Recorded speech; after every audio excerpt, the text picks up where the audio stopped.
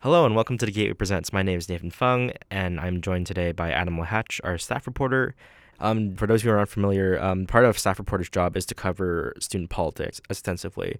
Adam goes to every council meeting, regularly asks questions to the students' union executives, all five of their officers, and as well as is quite knowledgeable on the ongoings of the students' union, what they're up to, what their advocacy work has been. And today, since elections will be happening in the end of February for the Students' Union, we're going to look at the past year and re-examine what the Students' Union has done since their beginning of their term and everything that's happened since May. So, why don't you start us off, Adam, with maybe what sort of like the first big thing that happened at the Students' Union this term? Sure. Yeah, so the first news story that we'll be talking about began in April, where David Suzuki controversy erupted. The University of Alberta decided to grant an honorary degree to David Suzuki, recognizing all of his work in science and media. And a lot of people saw that as an attack against the pipeline culture here in the province, and that the University of Alberta was saying that it was against oil development. And so a lot of companies that donate to the University of Alberta regularly pulled out of their donations. And so the Students' Union capitalized on this a little bit, where they issued a statement saying that they would be accepting donations from any organizations who don't want to necessarily give their money to the University of Alberta.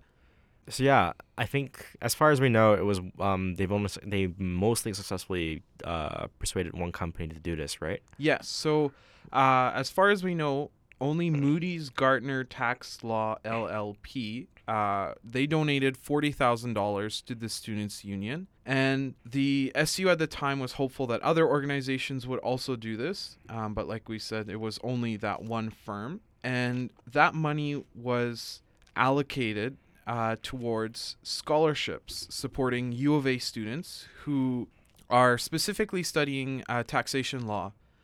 And also, the money went towards creating a support fund for any students who are attending the Bowman National Tax Moot, which is Canada's only trial competition for taxation law. So basically, this firm decided rather than giving $40,000 to the university and letting the university decide what to do with that money, they gave it to the Students' Union so that that money could still make an impact in student life, but in a way that the company dictated.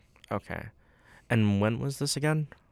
So this happened in April, and it was all said and done and finalized in September. And that's when the Students' Union officially made an announcement with Moody's and Gartner about where the scholarships will be going. Yeah. I guess the interesting thing about this is that we've seen Student Union President Reed Larson sort of talk about a sort of like a giving network that was set up by the Students' Union, and that this seemed to be part of that. Yeah, so one of his campaign goals was to mirror a little bit what the alumni network is already doing at the University of Alberta, where the University of Alberta has this pool of already successful people who are within their fields and are alumni from the university, and they pull on them to come to the Career Center to do talks, to help students with resume building sessions and with job shadowing things. But they also collect a large amount of donations from these individuals. So the Students' Union, under Reed's initiative, was trying to expand the fundraising capability of the Students' Union from alumni. And that was a major campaign promise. So this was one way of doing that. And it'll be interesting to see if Reed continues to do anything else in the last few months of his presidency with this promise. Okay. I guess moving on, what else has happened major with our Students' Union? So the next story that we're going to be talking about happened in October, and it has to do with a letter writing campaign that the Council of Alberta University students started. So this is a organization of all of the Students' Union vice president externals and presidents from across the province of Alberta, and they collectively undertake some advocacy initiatives, believing that their strength comes from numbers. So if a group of students involved in governance across all provincial post-secondary institutions appears at the legislature, it will seem more, they'll be able to make more of an impact than if just, say, the University of Alberta's president was, Students' Union president was there alone. But basically, 1,500 letters were written by students from across 5 post-secondary institutions in Alberta, and these were then presented on the steps just in front of the legislature to the Minister of Advanced Education himself, Marlon Schmidt. And this was a pretty big moment for students' unions across the province because in the end, what actually happened is this pressure that was put on the provincial government actually led in the form of Bill 19, which is a new bill that was passed in the legislature before it closed its last seating, where students were granted some more protections from tuition increases, and the provincial government said that the actual letters that were written by these students were taken into account and considered in the development of Bill 19. If I remember right, the letter writing campaign sort of arose out of frustration that this legislation on tuition was not being released after years of promise. It was originally slated, I believe, for fall 2017, and it just sort of, the deadline sort of flew right by and passed. And then, so cause essentially sort of went like, where is this legislation? And hence the letter writing campaign, right? Yes. Yeah. And then as for the actual bill, it does a bunch of things, including saying that for any new fee increases, they have to consult with the student union bodies of the respective universities, right? Yes, that's a big deal because this gives the students' union a lot more say in the development of mandatory non-instructional fees. So this gives them a bigger oversight role that they didn't have previously. It'll be interesting to see how different governments navigate through this bill. Okay. Yeah, especially with the election this year, right? For sure, yeah. I guess next up, like, we have the capital plan, right? Yes. So the capital plan was, this has been in the works for a long time, but it was presented to council in December. And basically, this is in response to the failed Student Events Initiative, or SEI, which failed to pass a majority vote during the 2018 SU elections. The SEI was trying to collect funds so that the Meyer Horowitz Theater in the Students' Union building could be renovated, while also funding grants for student groups. Now, this originally went up for referendum during the 2018 Students' Union elections, and it actually failed. So the capital plan has come out of that, and Emma Ripka, the Vice President Operations and Finance for the SU, has said that they've learned from the mistakes of that campaign and are now, with this capital plan, reorienting themselves to more of what students want. And so right now, deferred maintenance is a huge issue on campus. The university has, some sources are saying that it's $1 billion in deferred maintenance. And so the Students' Union is arguing that the priorities of the university administration are the renovations of critical components of infrastructure, so like the electrical components, boilers, so that there's heating, plumbing, things like that. And so the university is not concerned about student spaces, so like the furniture, if there's enough power outlets so that students can charge their laptops while they're studying, things like that. So now, Students' Council has decided that it will be, they will be creating a fund which would basically allow student spaces that are non-academic in nature, so not classrooms, but more like study spaces like lounges and things like that, to be renovated through this. So this proposal has to go up during SU elections that are coming up towards the end of February.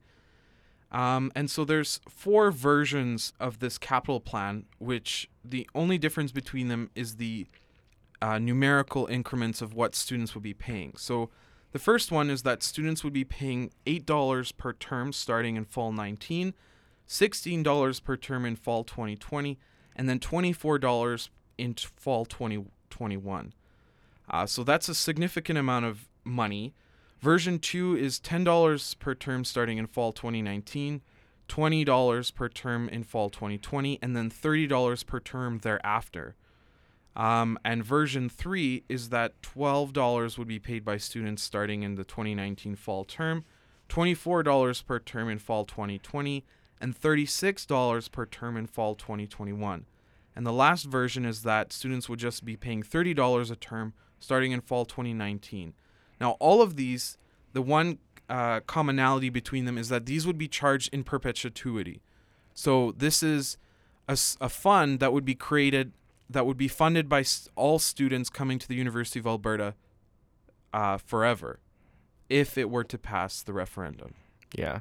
So since council has toyed around with a bunch of options that will involve students possibly paying up to $30 per semester, but they're just discussing it so far. Yes. So the next steps include having to pass an actual referendum question, right? Yes, so that will have to come very soon because the deadline is fast approaching. So council will have to agree on the exact wording of what the question will look like and which versions to include. So right now, as I mentioned, there are 4, but on the actual referendum, council might decide that students will only see 2 or 3 or all 4. It really depends on what councillors and the exec will come up with. Yeah, so that's something that we can expect later this year, possibly, or later in this month or next month. Yeah, definitely, right before elections. Okay. I guess moving on. So the Student Union is hoping to move with some kind of framework that will govern how student groups operate at the university, right? Yeah, so this was presented back in December, right before the break, by Vice President Student Life, Andre Bourgeois.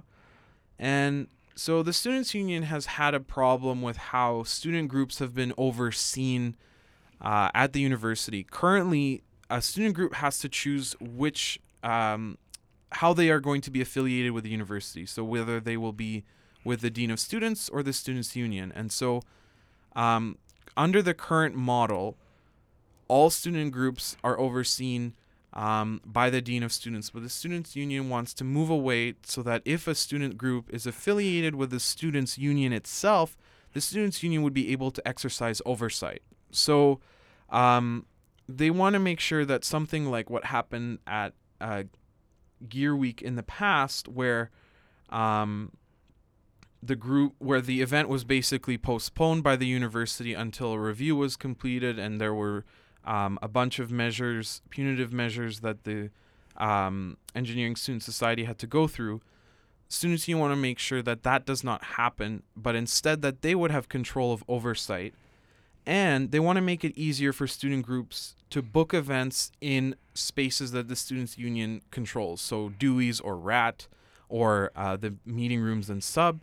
Currently, they have to fill out a bunch of forms. They have to get approval from the Dean of Students and from Student Group Services.